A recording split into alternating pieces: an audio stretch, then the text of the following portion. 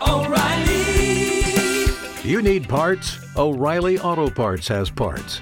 Need them fast? We've got fast. No matter what you need, we have thousands of professional parts people doing their part to make sure you have it. Product availability. Just one part that makes O'Reilly stand apart. The professional parts people. O'Reilly Auto Parts.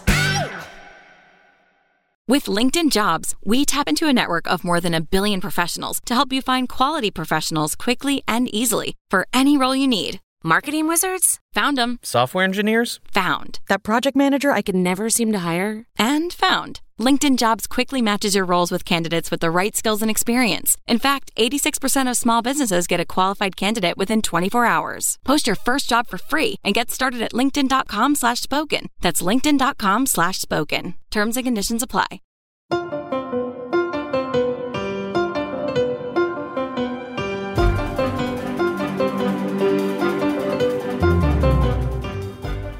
Welcome back to Hashtag Sisters-in-Law with Joyce Vance, Barb McQuaid, and me, Jill Wine-Banks. Kim is away this week, but we already miss her and can't wait to have her back. You might have seen that we tweeted some photos of us wearing our pale blue women's t-shirt, which is of course available at politicon.com/merch. Get yours now. We love them. I'm wearing mine today, and Oh, good. Me too. And Joyce is in Washington, so she's probably too fancy for us. I'm not wearing mine, but I do love it. Today, we'll be doing a perjury explainer and discussing mounting evidence coming out of the January 6th investigation in books and in the news. And then we'll talk about the praying football coach whose case was argued at the Supreme Court this week. And as always, we look forward to answering your questions at the end of the show. Before we begin our serious issues, I want to talk about all of you and what you would call your memoir. I have to defend the title of mine, which is The Watergate Girl, and people often ask, how could you write a book with the word girl? And it's really easy to understand because it was suggested by the publisher who has the final say on what a book's title is. And when I said, then you're not publishing my book because I won't use girl. And the editor said to me, well, what captures the era better than the word girl? Mm-hmm. And man, he had me at that because it really is true. The 70s, I was called a girl. And that's what it was. Mm-hmm. There were still ads that said help wanted male, help wanted female. So I love that title. But I have a title for a second book that I'm thinking of writing. And it's about Jill's pins, and it's called Broaching the Truth. The Trump... Ooh, love it. Good. It's the Trump administration through Jill's pins. So maybe I'll get to work on that. So Barb, what would you call your That's awesome. memoir? When I was a little bit younger, my kids were small, I always said that if I were to ever write a memoir, it would be entitled, Here, Mom, Hold This. Because that's how I, for most days of my life is the thing I heard most frequently. I could go out and work as U.S. attorney, prosecute public corruption cases, whatever. But most frequently, the phrase I heard was, Here, Mom, hold this. But more lately, I think that this era of my life would be called, Has anyone seen my phone? Because I say that many times a day. Has anyone seen my phone, the memoir of an absent-minded professor? I think it would be something like that. I love that. Hey, Barb, I had to actually get an Apple Hub. It's like this HomePod thing, and it's sort of expensive, and the only thing I use it for is to say, hey, Siri, can you find my phone? And wherever the phone is in the house, she'll make it, play that good. Little tone, and she'll say, your phone is nearby. Hang on a second, Joyce. And I can literally hear my husband rolling his eyes, but it saves me so many times. Does she ever get frustrated with you, like when it's the third or fourth time that day? Hey, it's in the kitchen, you dumb. Oh, my. You guys, did you hear that? When we said that, Siri on my phone just literally said, I don't have an answer for that. Is there something else I can help with? She's so helpful. She never gets The only reason for a landline phone is so that you can find your cell phone. Is there something else I can help with? What about you, Joyce? Okay, What's your stop memoir now. title? But no, I think my title would have to be Never Enough Chickens, which is sort of a good metaphor for the way we live. You know, we sort of are always doing something new, whether it's planting new stuff or acquiring new chickens, because exciting news in our house, as long as my chickens stay on their eggs, we might have baby chicks early next week. We need to it's see really pictures. Exciting. I can't wait. I'll send y'all pictures. Well, those are going to be books I want to read for sure.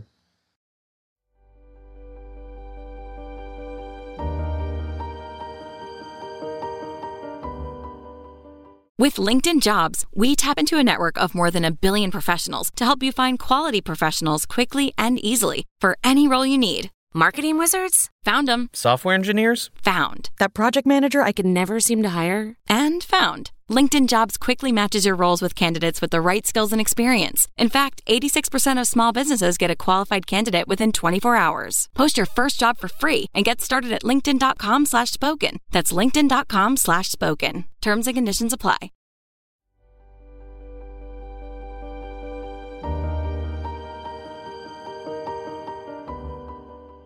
The January 6th committee has been working at a fast pace. We're hearing more and more about their work. New revelations keep coming to light. And meantime, there are some signs that DOJ's investigations are looking higher up the food chain than the Proud Boy and Oath Keeper cases that are currently in progress. But no indictments yet.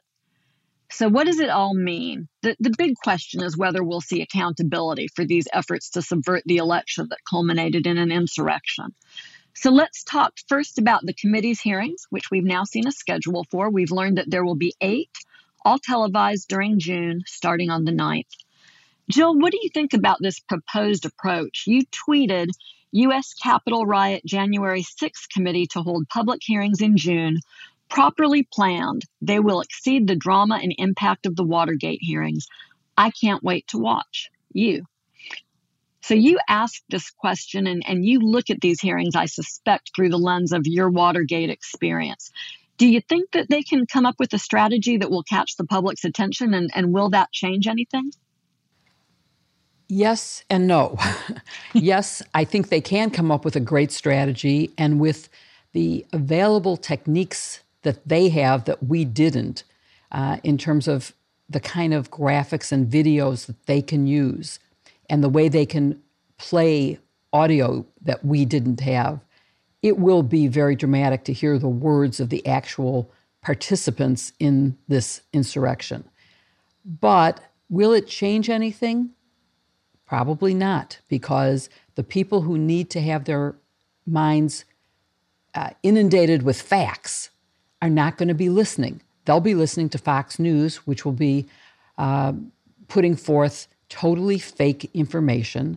They will listen to Donald Trump interpreting things in a way that has no relationship to reality.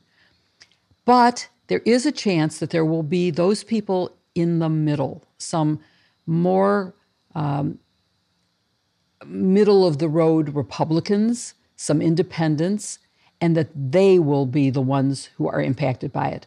Also, possibly it can attract the youth vote, which I am now thinking is really important, and they are becoming more and more disengaged.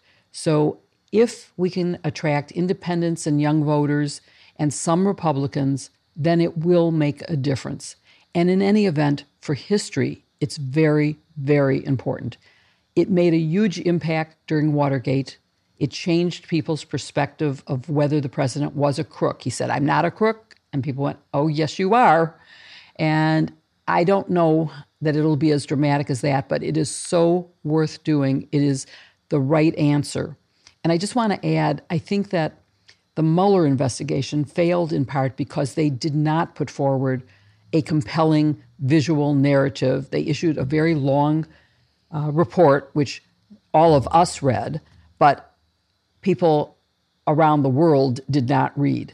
Watching this could be a difference. So I think it's really important. You know, I think that's a fair criticism of the Mueller report. I mean, for us, it's essentially our job to watch or to read these sorts of things.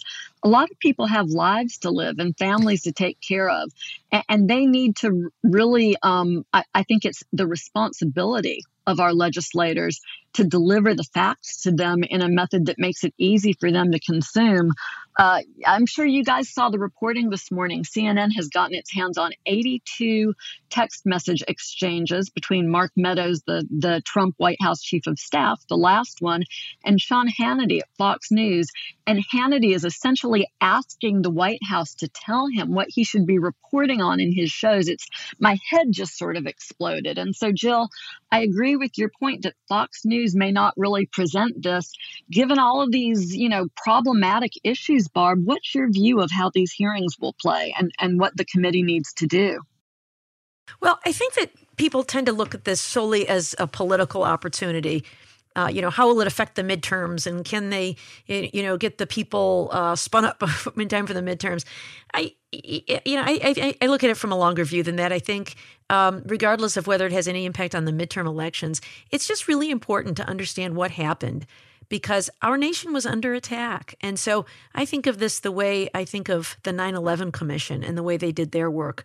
They were trying to figure out, how is it that we had this attack? And they looked at it from lots of different perspectives: the intelligence community, border security, the security of documents, identification documents, and all of those kinds of things. And then at the end of it, they looked for gaps in the law and found ways to change the law to prevent some of these things from happening again. And I think that's the mission here. So I'm less concerned about a dramatic moment when we read Marjorie Taylor Greene's emails or text message or something and laugh at she's misspelled martial law or something. That's all very amusing for the political classes, I think. But I think we really need to determine how on earth could this have happened? We came really close to a coup, and how do we make sure this doesn't happen again? I also think there's value in finding facts that can be shared with the Justice Department, who no doubt is also investigating this from a criminal perspective. Very different mission from what the committee's mission is. But to the extent they elicit useful testimony, and they've already talked to 900 witnesses, some of which has been very, very enlightening, that they can share that with the Justice Department so that they don't need to spin their wheels and duplicate efforts. So I think for those reasons, I'm looking for, substantive things that can help understand where the weaknesses are in our election laws and our information security and our voting security that could have allowed them to get this close to overthrowing an election. Barb, I think you mentioned something that's really, really important, which is the role of Congress, and that is to fill the gaps that are going to be discovered in our laws, to ask, why did we have this happen? How could it happen? And could it happen again? And what laws need to be amended so that it doesn't? Clearly, the Electoral College Act needs some help.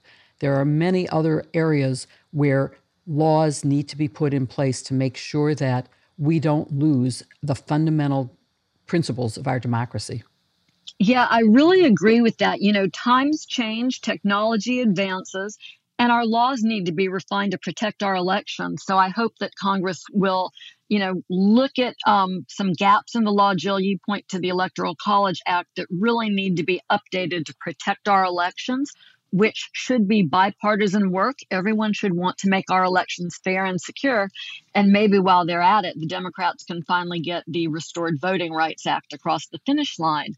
Right? Because there's been no success in that so far, which is, I think, one of the reasons that we're where we are. But be that as it may, Jill, we now have news from Committee Chairman Benny Thompson that he's going to ask House GOP leader Kevin McCarthy, Representatives Perry and Jordan to cooperate in the investigation. And there's even more reporting that they're considering sending letters requesting testimony to Marjorie Taylor Greene, to Lauren Boebert, to Mo Brooks, and to Andy Biggs. So these new letters are being discussed internally as a final chance for these folks to cooperate voluntarily before the Select Committee considers ways to compel their assistance. Do you think the committee should issue subpoenas? And do you think that they'll be enforceable if they do? Yes, I think they should issue subpoenas if the letters do not work. I think that every citizen in America has an obligation to cooperate in this investigation of something that was clearly terrible, which even those people whose names you've mentioned, even the most right wing of the Republican supporters of Donald Trump, recognize in reality the danger that we were in and how close we came to losing our democracy, because that's what they said initially before they backed off it. And so they know that there's a real problem, and they should be willing to share very relevant information with Congress so that it can take whatever steps it needs to take. Will the subpoenas be enforced? Well, based on what's happening with the currently pending contempt recommendation to Justice about Mark Meadows, I don't know.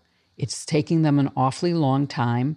And while there may be reasons for this delay, and I think even you, Joyce, are moving toward the feeling that the time has come for Department of Justice to act, that there's low-hanging fruit, that there's evidence apparent to every person who's read the news over the last few years that needs to be dealt with. There is more, there is no doubt, and you can investigate this forever, but at some point it's time to say enough is sufficient and we're going to act on it.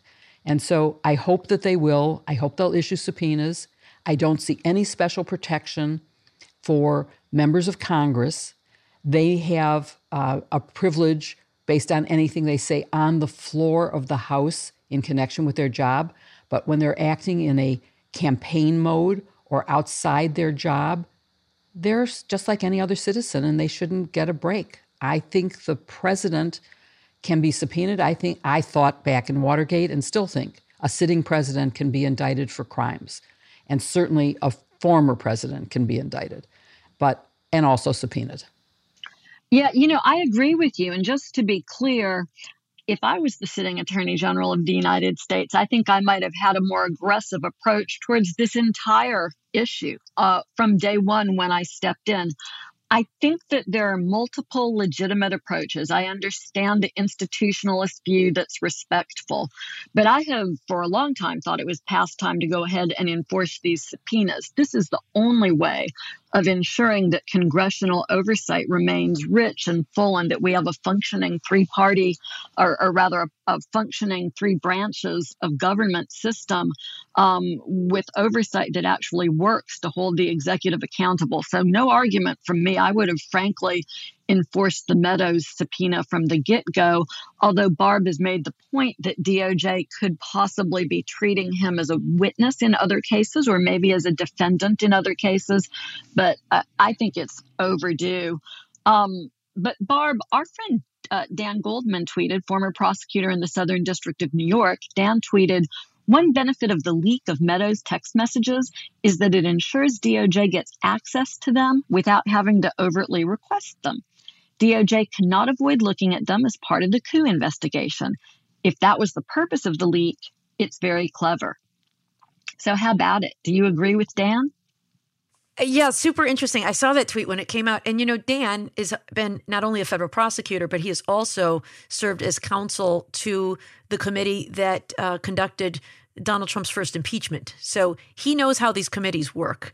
And so if he has that insight, he probably knows more than I do about whether that was the purpose.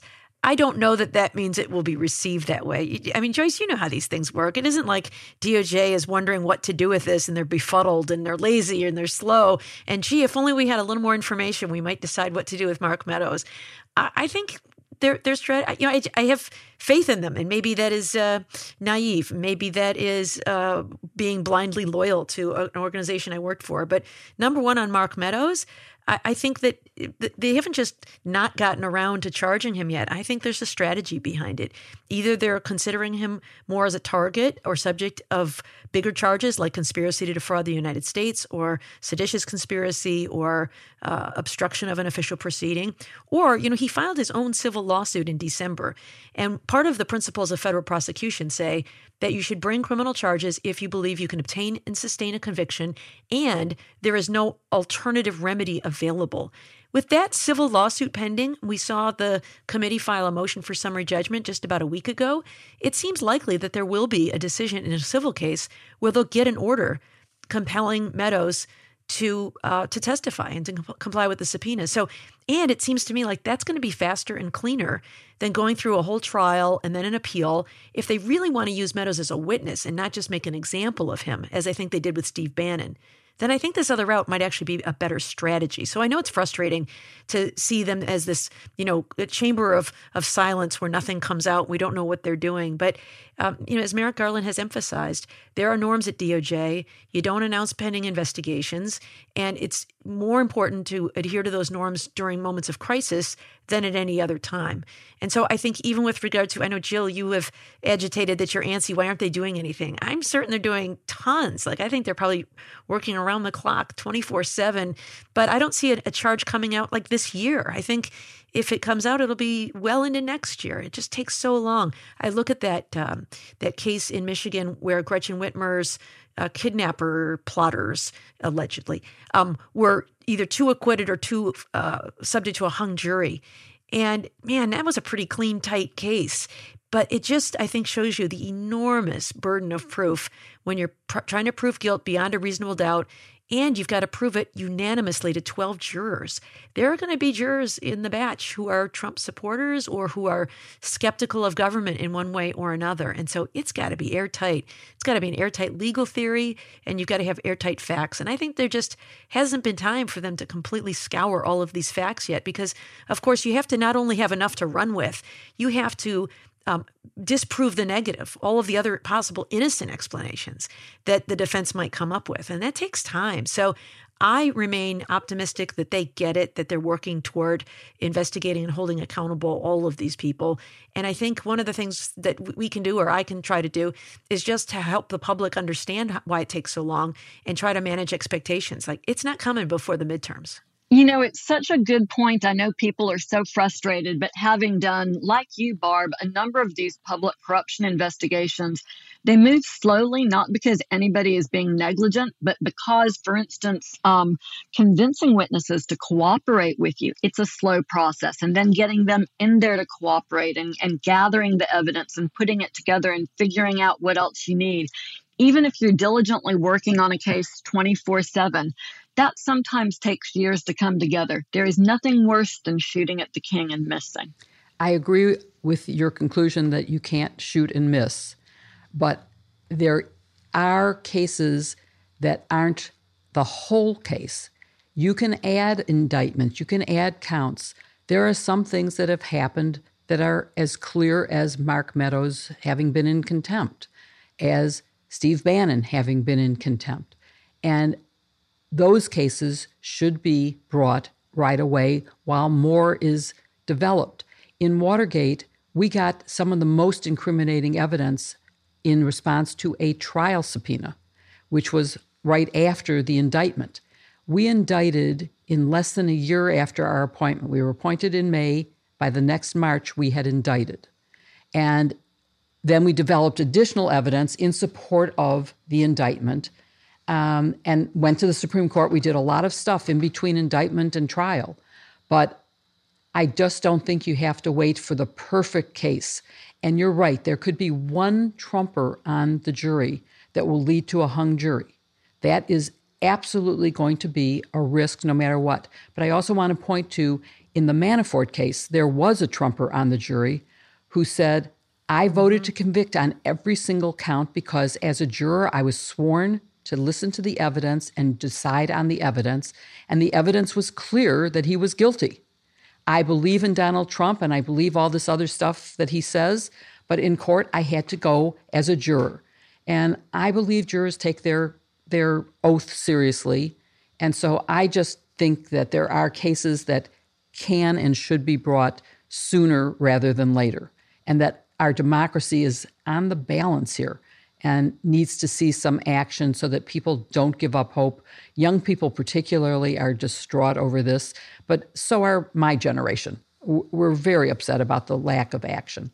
Barb, do you think that there's a middle ground here? Can DOJ do anything while it's investigating to try to help the public have confidence in its integrity? In other words, not to promise that there will be indictments, but for instance, for Merrick Garland to go out and talk about the process that DOJ uses more, not necessarily in the context of the January 6th investigation, but in a way that helps the public understand why these delays happen, why DOJ can't do more to openly talk about cases.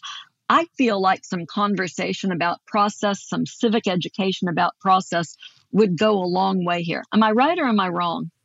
Yeah, I think you're right about that. Now, he did give that speech on January 5th, which I think was excellent. He talked about a commitment to holding accountable everybody, anybody at any level, whether they were at the Capitol or not, who was responsible for this assault on our democracy, words to that effect. And then he did in that speech talk about how they start with cases that are right in front of them and they use it to work their way up and build larger cases. But I think the public has such a short memory that it would be useful for him to get out there and talk again. And also, Joyce, you've pointed out that his remarks were really very focused on January 6th as that date, creating, I think, at least some uncertainty, confusion as to whether he was talking about only the attack or the entire bigger picture of the effort to overthrow the election. And so I think you could talk about that without identifying individual suspects. And so I think it might be more assuring to the public to talk about that and to talk about process and to explain why it takes so long. I can remember doing a lot of that. When I was serving as U.S. Attorney, it took us about 5 years to charge our former mayor with a massive public corruption indictment. And, there was a lot that was in the public domain about that case because he had a related state case. And so there were bits coming out that there was a federal investigation.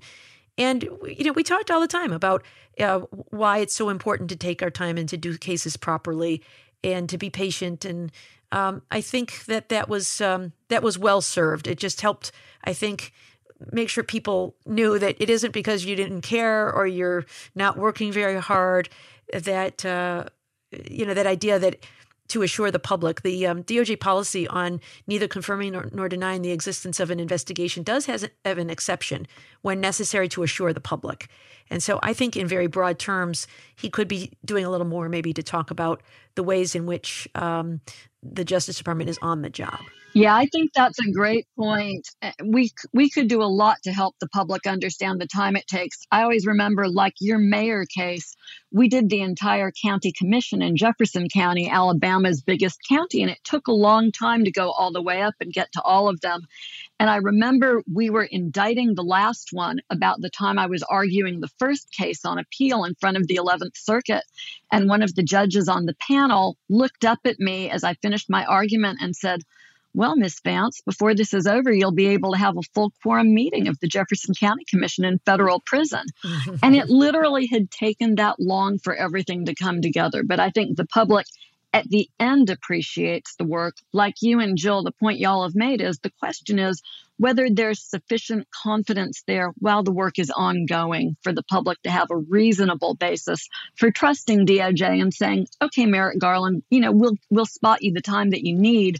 The problem is coming out of the Trump era, people just don't have that level of confidence. So I do think DOJ is going to have to find a way to do more.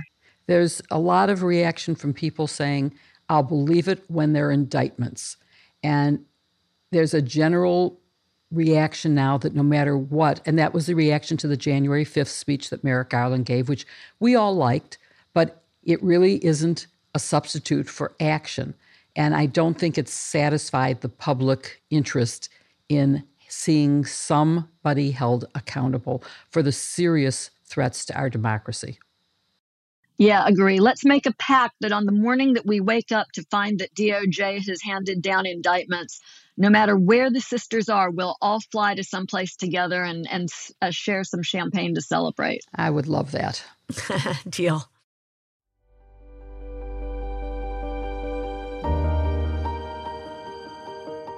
With LinkedIn Jobs, we tap into a network of more than 1 billion professionals to help you find quality professionals quickly and easily for any role you need. Marketing wizards? Found them. Software engineers? Found. That project manager I could never seem to hire? And found. LinkedIn Jobs quickly matches your roles with candidates with the right skills and experience. In fact, 86% of small businesses get a qualified candidate within 24 hours. Post your first job for free and get started at linkedin.com/spoken. That's linkedin.com/spoken. Terms and conditions apply.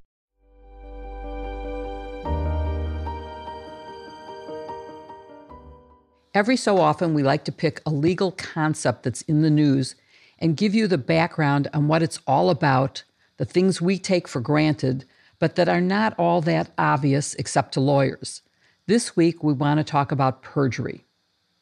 Barb, perjury is a term used regularly in news reports, and it's thrown about casually in daily conversations about Trump and his supporters, and no doubt by MAGA about anyone who says Trump lost the 2020 election.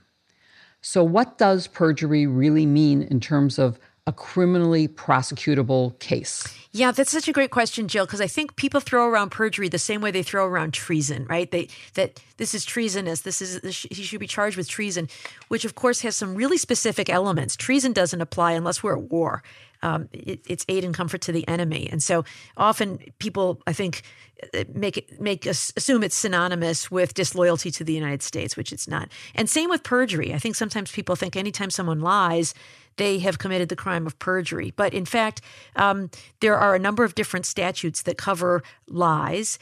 And I think Joyce is going to get into the details of the various elements of each of those things.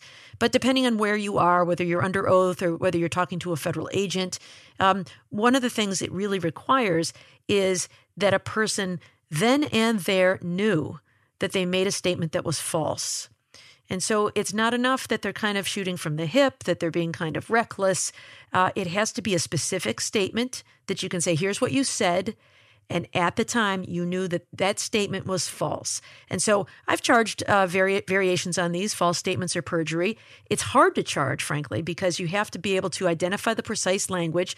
Oftentimes that's from a transcript. If somebody was testifying and their words were transcribed, and you would say in the indictment, the person committed perjury when they stated, and then you quote the language, when the person then and there knew that that statement was false. And then you have to go about and prove that they knew that that statement was false at that time.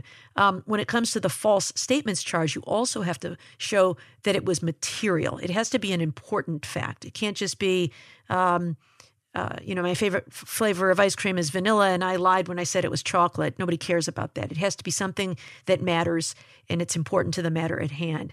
And so I think that sometimes when people are very casual in tossing off this idea of perjury or false statements, that's not enough. It's not enough to lie on TV or to lie in a text message or to lie to political supporters. It has to be either in an official court proceeding or under oath or to a federal agency in a matter within the jurisdiction of that agency. And so, Joyce, just to make it even clearer, let's talk about the specific statutes that govern federal perjury. We're not going to get into any of the state laws, but under federal law, there are several things that could apply to a false statement. One is a false statement violation under 1001, but there's also perjury under 1621 and 1623 of all of Title 18, which is our criminal code. Do you want to just sort of talk about some of the elements of those and why you would use one versus the other? Sure. And I think the elements of the perjury charges, 1621 and 1623, really illustrate the point Barb is making, which is that you've got to have a precise statement that the witness makes under oath that turns out to be a lie. Technically, the four elements of both of these perjury charges are that the declarant, the person who makes the statement, so it's usually a witness in the grand jury or at trial, that declarant took an oath to testify truthfully. No oath, no perjury charge. You have to testify that they willfully made a false statement that was contrary to the oath. In other words, they lied while they were testifying. You have to show that the person who made the statement believed that it was untrue at the time that they made it, and of course that the statement was related to a material fact. So the most important, and I shouldn't say the most important, these elements all have to be there. But what makes it so relatively rare to bring a perjury charge, because they're very difficult, is that the statement has to be literally false and made with the intent to deceive or to mislead.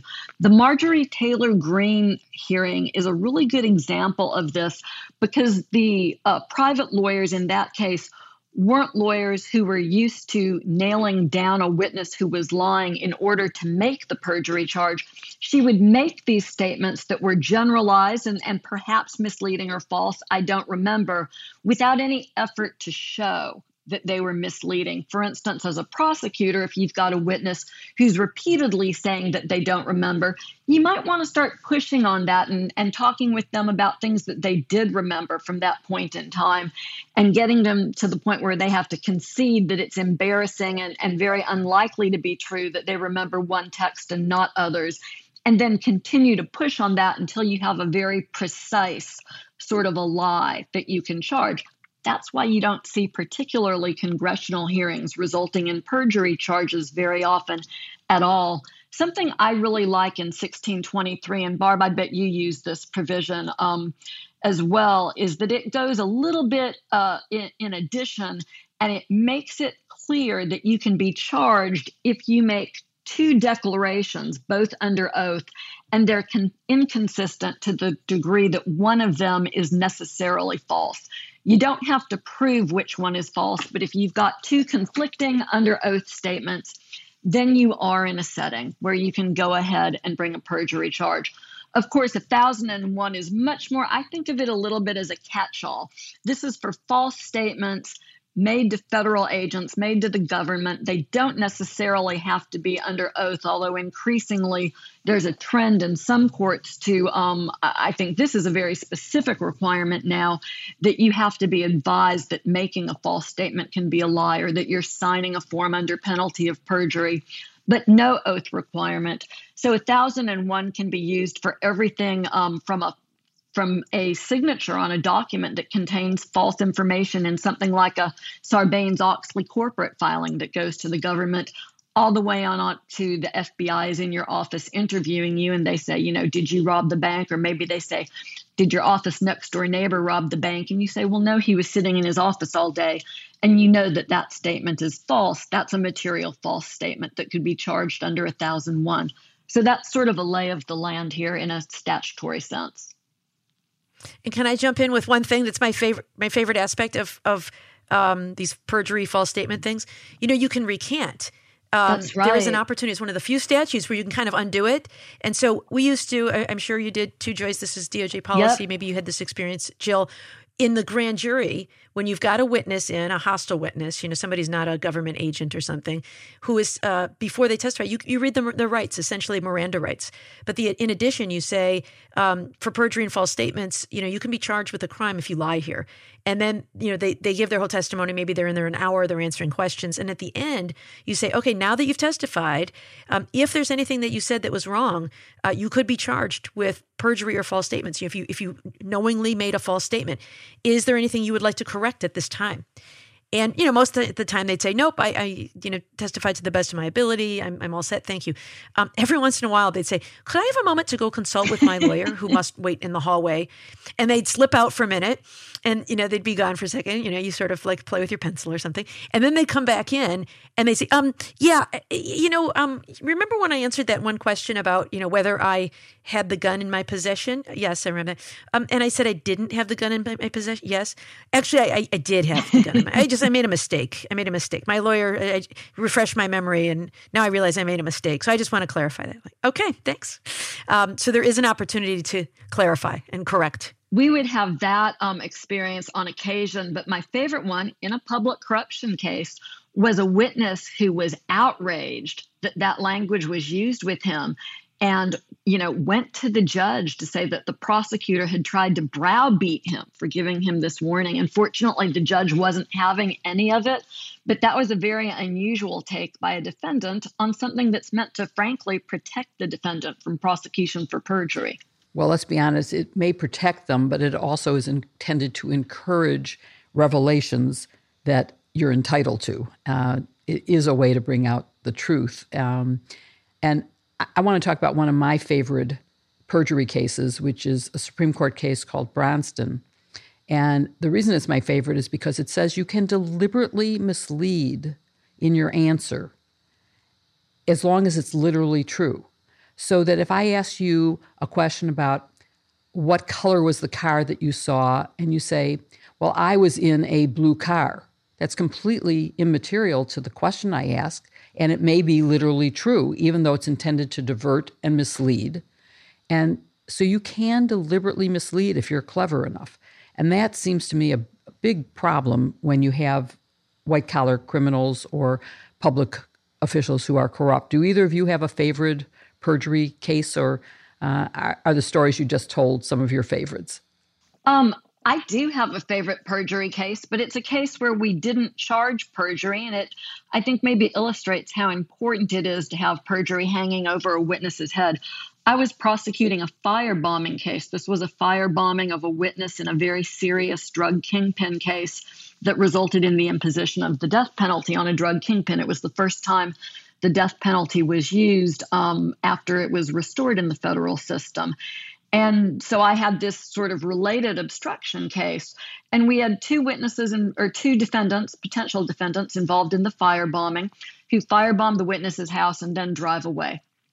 And one of those potential defendants is legally blind, so we know he's not the driver of the car. And we have a couple of witnesses, and one of them is in the grand jury, and he adamantly insists that the guy who had sight was not the driver of the getaway car. And so I go through this process that Barb has described and, tell him that we're going to prosecute him for perjury if he doesn't tell the truth. And he asks to speak with his lawyer. And the lawyer comes to me with a really bemused look on his face and says, listen, the blind guy drove the getaway car. And I said, no, he really didn't. And the lawyer's like, no, put him back on the witness stand, and he's going to explain, and he's going to tell you the truth. He wants a deal. He wants to cooperate. He wants to be a witness, not a defendant. And so the testimony that we then had available to us in court when the case went to trial was that, in fact, the blind guy, the legally blind guy, is the driver of the getaway car, with the other guy who needed both hands free to throw the Molotov cocktail that they used to firebomb the house. He's saying, go a little bit to the left, go to the right, now go Come straight. on. And we end up, because we have this information, getting testimony from a couple of different witnesses. There were multiple cars there who see it happen and drive away. The greatest thing in that case, though, was how law enforcement ultimately found the defendants. One of their tires was literally down to the metal, and there was just like a line in the road from where the firebombing occurred to where these two ended up driving to. And following the firebombing, the sheriffs in that county just sort of followed the rut in the road and fingered their two guys. So it was an interesting case for many reasons, but it reminds you of the importance as a federal prosecutor of being open to what is unlikely sometimes being the truth. And we were lucky, frankly, that the witness in that case insisted on telling the truth, even when I was a little bit disbelieving.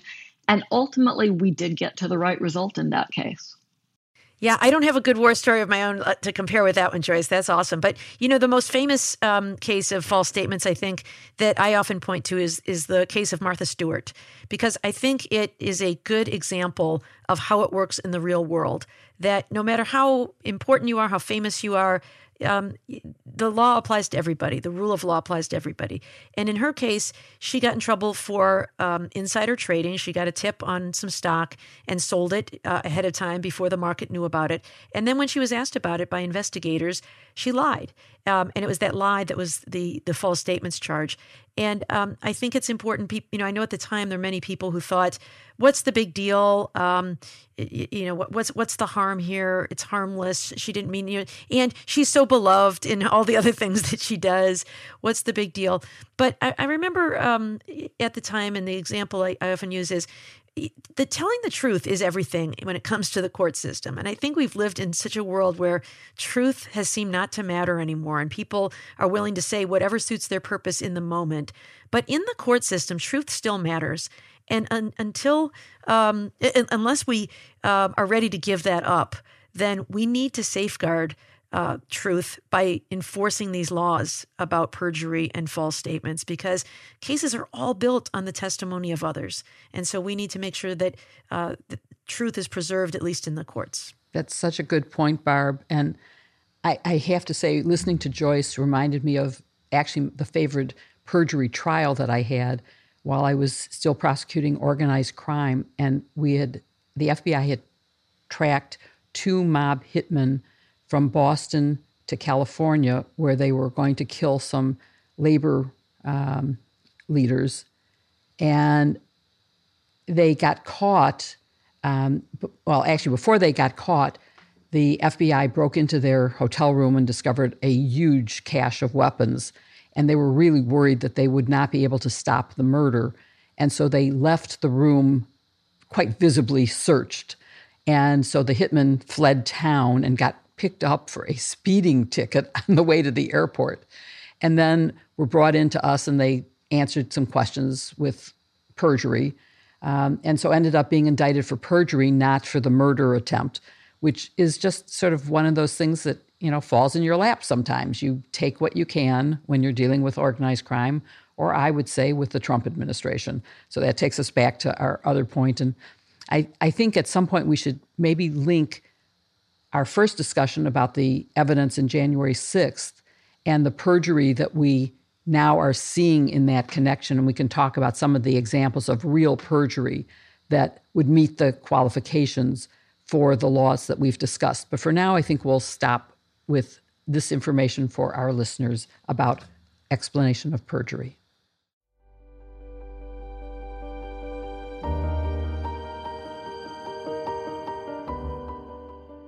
With LinkedIn Jobs, we tap into a network of more than 1 billion professionals to help you find quality professionals quickly and easily for any role you need. Marketing wizards? Found them. Software engineers? Found. That project manager I could never seem to hire? And found. LinkedIn Jobs quickly matches your roles with candidates with the right skills and experience. In fact, 86% of small businesses get a qualified candidate within 24 hours. Post your first job for free and get started at linkedin.com/spoken. That's linkedin.com/spoken. Terms and conditions apply.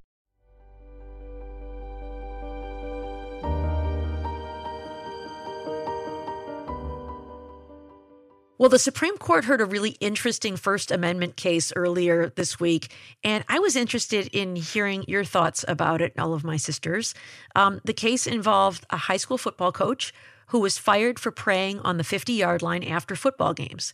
The facts are a bit disputed. His lawyer says that the coach engaged in private prayer by taking a knee on the 50-yard line and praying. And the school district's lawyer said that the coach organized student participating prayer. He prayed loudly for all to hear. He was sometimes joined by the players because he wanted to model what he believed would make the players better people. And so he was fired only after defying repeated complaints from opposing teams and warnings from the school district. So the case is a clash between three different rights protected by the First Amendment: the right to free speech, the free exercise of religion, and the prohibition on the establishment of religion by the government. I note that you see this all the time after an NFL game when some of the players on both teams will meet at midfield and they'll take a knee and they'll do a little group prayer. But, that's different because the NFL is not a government actor, so the First Amendment doesn't apply there. But a public school, public high school, is very much a government actor. So with that setting, Jill, can you just explain briefly what these three rights are that are involved here and how they clash: free speech, free exercise, and the Establishment Clause, or maybe the Anti-Establishment Clause is a better way to describe it? It is. And let me say, as a preface to this, that I have a very strong point of view on the First Amendment. The words "under God" were added to the Pledge of Allegiance after I had learned it, after I was already old enough to say it in school. And to this day, I do not say "under God." I pause when other people say it because I believe that is... When was that, Jill? Because it's before my time. When was that? I don't remember exactly like when how you were a old. child? I was in grade school. It's it was late I was in 50s, grade school. right? I don't remember the exact Okay. year, but I was old enough to know that I Yeah. didn't believe under God was even at that young age, I don't think I necessarily affiliated it with the First Amendment, but I just felt that it wasn't my religion to say under God, and I just wasn't going to do it. Separation of church and state. Exactly, right? Yeah. exactly. So I just want everyone to know that I have a very strong view on that. And so I feel strongly about how students might have been impacted by this coach. But back to the First Amendment. First Amendment says that it gives you a right to freely exercise your religion, to freely speak your mind, and prohibits the establishment of religion by the government. And you can see in this case how very clearly those three can overlap. And this is a very tricky case of whose rights get involved first. Is it my right to practice my religion by praying after a game?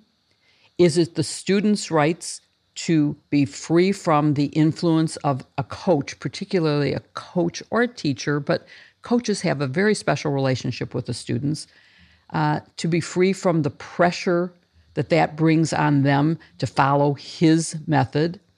Is it because he is in his job? And a lot of the argument at the Supreme Court was, well, exactly when was his job over? Was he part of his job after the game ended? Yeah. And so wasn't that such nonsense? They say, well, what, as soon as the game ends, when the clock hits zero, suddenly he's not at work anymore and he's free to pray. I mean, there's a lot that happens right after a game ends, right? You go to the locker room and gather. Yeah, surrounded by all those players in the pictures, sure. And it was ridiculous because the evidence really showed that his job included making sure everyone was safely off the field, that the team, there was a whole bunch of stuff that clearly his job did not end when the clock struck zero, when the final game tally was in. But so it is a conflict between the students' First Amendment rights, between the right of all of us to be free from the establishment of religion, and it's a fine line. The arguments also included, well, what about if a teacher has a Bible on their desk, their own personal Bible? What if they read it when students aren't in the classroom, but they're on the job, obviously? They work from 9 to 3 or whatever their hours are, and they're reading it. So there's a lot of very tricky questions here about not establishing a religion because this is a public school. If it was a private school, might be different. If it was, obviously, as you said, if it's a commercial business like the NFL, that's a different story. But when it's a public high school, the establishment becomes very, very important. So I also am opposed to under God being on our currency, by the way, just to throw in that. So that explains the three conflicting rights. The coach is saying, I have a free speech right and a right to practice my religion as I see fit. And the school is saying, you are establishing religion by doing that on the job, and you can't do that. And I think they're right. Yeah, Joyce, let me ask you, the law in this area is a little murky because the court has allowed some prayer at some school events, and I wonder if you could help us understand the limits. The court in these arguments on Monday referred to the Lemon Test, but some justices have also noted that the Lemon Test has been abandoned. Can you tell us what the Lemon Test is and how the court thinks about where to draw these lines? I think one of the things that members of the public sometimes think is that all of these Bill of Rights protections are absolute. And they're not. Because, as Jill just pointed out, sometimes one provision comes in tension with another provision. And so the court has to look at all parts of the Constitution to try to honor it. And as a result, it sometimes ends up coming up with these balancing tests or three-part tests or other kinds of things to think about how to look at these things and what can be reasonable restrictions on these rights. So how does it work in this area, if you can give us a quick and dirty little summary? So here it is, quick and dirty. I think calling the law in this area murky is a polite Michigander term. I can think of other equally suitable terms I might use, but since we're a family-rated, a PG podcast, I won't use them, but the law is pretty screwed up. By the way, the Lemon Test, this is not Liz Lemon from 30 Rock, one of my personal heroes. This is actually a 1971 Supreme Court case, Lemon versus Kurtzman. And Lemon establishes a three-pronged test that the court uses to evaluate whether a law or a governmental activity violates the Establishment Clause of the First Amendment that Jill was talking about. The Establishment Clause really is the place where this notion that you have religious freedom, but there also shouldn't be one state-run religion and no religion should be elevated by government. It's where they clash and they meet and we decide who wins. Sadly, I think that we're about to live in an era where the right to establish your religion and practice it, if you're a certain type of Christian, is going to be predominant. But that said, the Lemon Test has three parts. The court uses these, as I said, to decide whether or not the activity or the law violates the Establishment Clause. And so first, they'll consider the purpose of a law. The law has to have a secular legislative purpose. It can't be established in order to, for instance, promote a religion. It just has to have some sort of a legitimate non-religious purpose. Then there's the effect prong of the test. The principal or primary effect of the law or practice can't be to advance or to inhibit religion. It has to be neutral. And then there's an entanglement prong of the test. The action can't foster an excessive government entanglement with religion. And the court looks at these factors to decide what is and what is not in violation of the Establishment Clause. And here's the murkiness that you referenced, Barb. It's not at all clear that the court will use Lemon to decide this case in front of it, the Coach case, because Lemon has come in for a lot of criticism. Most notoriously, it came in for criticism from Justice Scalia, who disparaged it in a 1993 concurring opinion. Here's what he said about Lemon. Like some ghoul in a late-night horror movie that repeatedly sits up in its grave and shuffles abroad after being repeatedly killed and buried, Lemon stalks our Establishment Clause jurisprudence once again. Not quite as colorfully, but in the court's most recent decision in this area, American Legion versus American Humanist Association, both Justices Gorsuch and Kavanaugh were critical of the Lemon test. But strange bedfellows on the other side of the equation. Justice Alito, writing for the majority in American Legion, said he thought there might still be a little bit of life left in Lemon. And Justice Kagan, too, believes that it has some vitality. So hard to predict whether Lemon will be the law after Kennedy, the Coach case, comes down.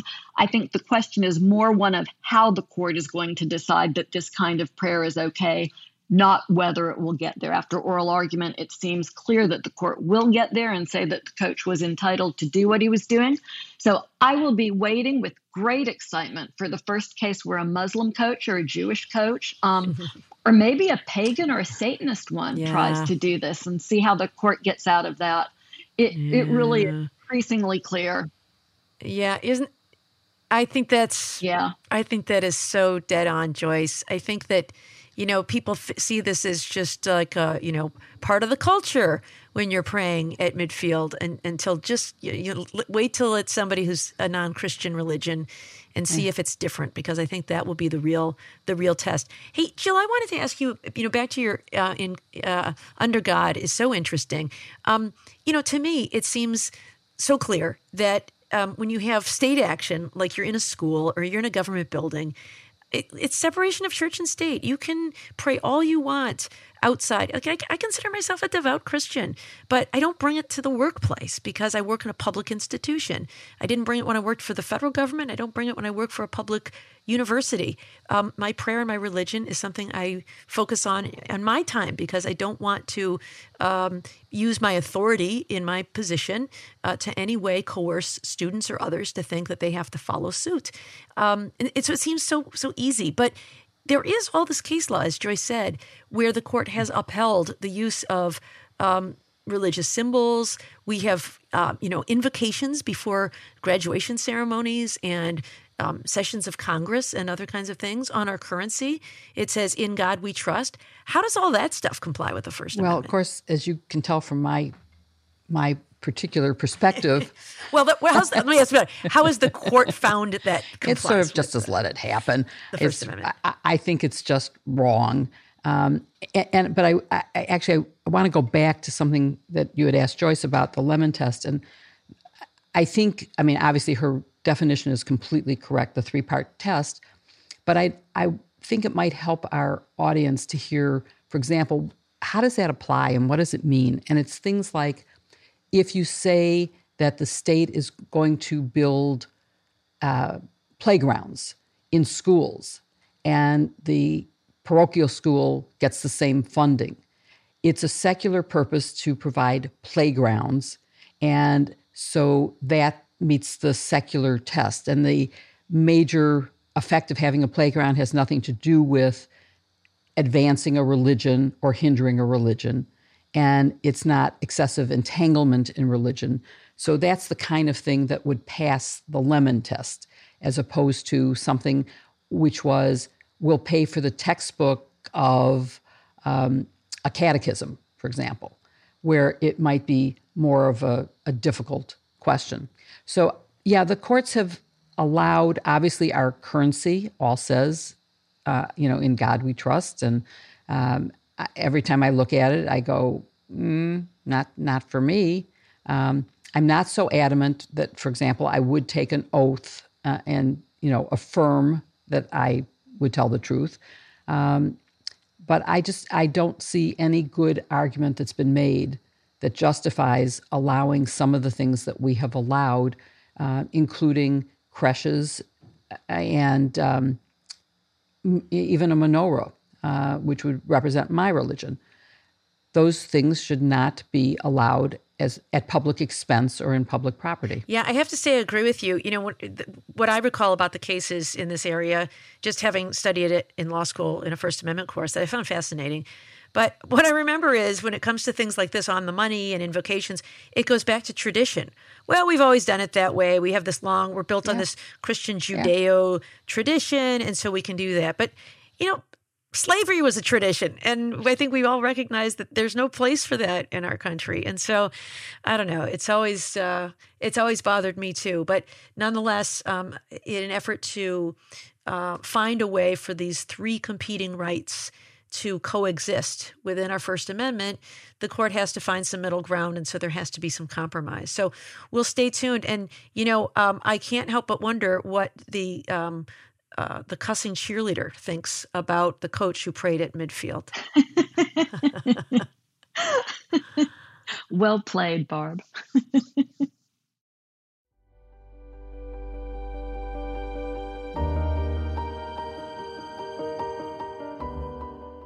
With LinkedIn Jobs, we tap into a network of more than 1 billion professionals to help you find quality professionals quickly and easily for any role you need. Marketing wizards? Found them. Software engineers? Found. That project manager I could never seem to hire? And found. LinkedIn Jobs quickly matches your roles with candidates with the right skills and experience. In fact, 86% of small businesses get a qualified candidate within 24 hours. Post your first job for free and get started at linkedin.com/spoken. That's linkedin.com/spoken. Terms and conditions apply.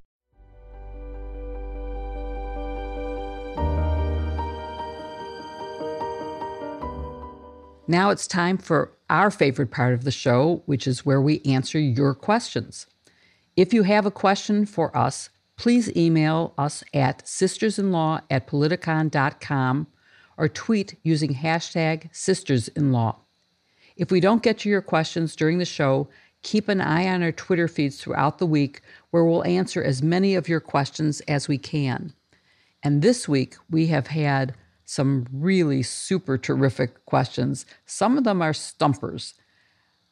Let's now turn to those questions. Our first question comes from Karen. And Barb, I want you to answer Karen and tell, how can one judge make a ruling that affects all flights? Can another judge just rule the opposite, or is it first come, first serve? Yeah, really great question. So we have an order out of a district court judge in Florida who issued a nationwide injunction regarding masking in public transportation. And so that injunction is out there. And yes, another court could hear this if they wanted to, that is not within that same jurisdiction, because they're only co-equal courts. And so if this happened during the Trump travel ban, there were cases out of like Maryland and New York and other kinds of places that were issuing competing orders. And so you could end up with this patchwork of different kinds of orders going on. And that's why it's important to have those cases work their way up. I think at some point the TSA has to decide how it's going to respond to these different kinds of rules. The organization that put the rule out is the CDC. And so if they got a better ruling, say, out of a district court in New York that said, no, you can go on ahead, then that judge's rule in New York, I think, would be confined solely to her jurisdiction. Do you guys disagree? I mean, when you have these nationwide injunctions, some other judge could come along and trump it, don't you think? I think so.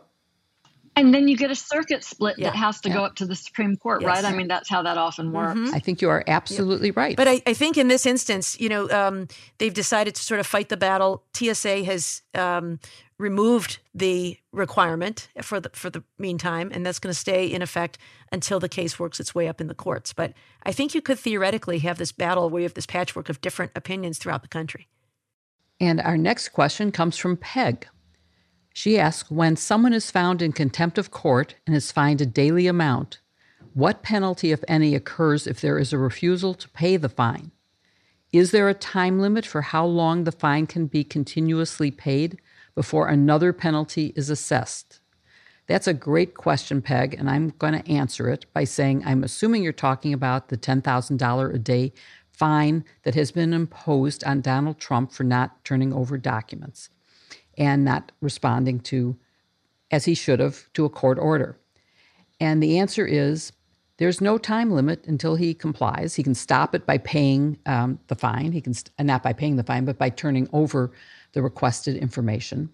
And the judge could triple the fine. He could do other things, and he also could jail Donald Trump for refusing to comply with the court order. That is a penalty that is allowed. So that was a great question. Thank you for that. And our last question is definitely for Joyce, and it comes from @PrincessJaguar. What type of yarn would you all suggest for a soft, chunky blanket? Well, it's so nice to get to end the podcast on a note that doesn't involve the end of democracy as we know it. So thank you, Princess Jaguar, for the lighthearted moment. I have strong feelings about yarn, and so I'll just say life is too short to knit with cheap yarn.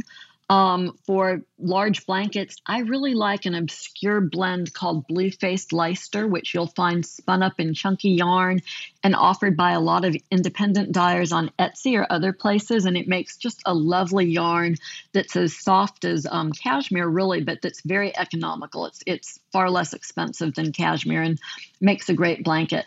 I suppose at some point, I'm just going to have to schedule a Zoom and let people come to me with their knitting and yarn questions so that we can have fun geeking out about important topics like what kind of knitting needles we like and how to block a sweater when you're done. Because neither Jill nor Barb and not really even Kim, the fabric artist among us, is a knitter. But I'm eternally hopeful, and I'll keep working on it. I do needlepoint. Does I knit that my count? brow a lot. You do knit your brow a lot. I'm going to agree with you there. Thank you for listening to #Sisters-in-Law with Barb McQuaid, Joyce Vance, and me, Jill Wine-Banks. Kim will be back with us next week. You can send in your questions by email to sistersinlaw@politicon.com or tweet them for next week's show using #Sistersinlaw. Go to politicon.com/merch to buy our pale blue t-shirt, and please support this week's sponsors: HelloFresh, Fast Growing Trees, Osea Malibu, Apostrophe, and Grove. You can find their links in the show notes. Please support them as they really make this show possible. To keep up with us every week, follow #Sistersinlaw on Apple Podcasts or wherever you listen. And please give us a 5-star review because it really helps others to find the show. See you next week with another episode, #Sistersinlaw. Joyce, is your Siri possessed? It seems like she doesn't stop talking. I don't know what her deal is. I worry that it's maybe the Apple algorithm and maybe they're listening in on #Sisters-in-Law. Maybe they just want to get a first crack at the episode. Hey, Siri, are you possessed? I don't have an answer for that. Is there something else I can help with? Yeah, definitely possessed. I'm not sure I understand. With LinkedIn Jobs, we tap into a network of more than 1 billion professionals to help you find quality professionals quickly and easily for any role you need. Marketing wizards? Found them. Software engineers? Found. That project manager I could never seem to hire? And found. LinkedIn Jobs quickly matches your roles with candidates with the right skills and experience. In fact, 86% of small businesses get a qualified candidate within 24 hours. Post your first job for free and get started at linkedin.com/spoken. That's linkedin.com/spoken. Terms and conditions apply.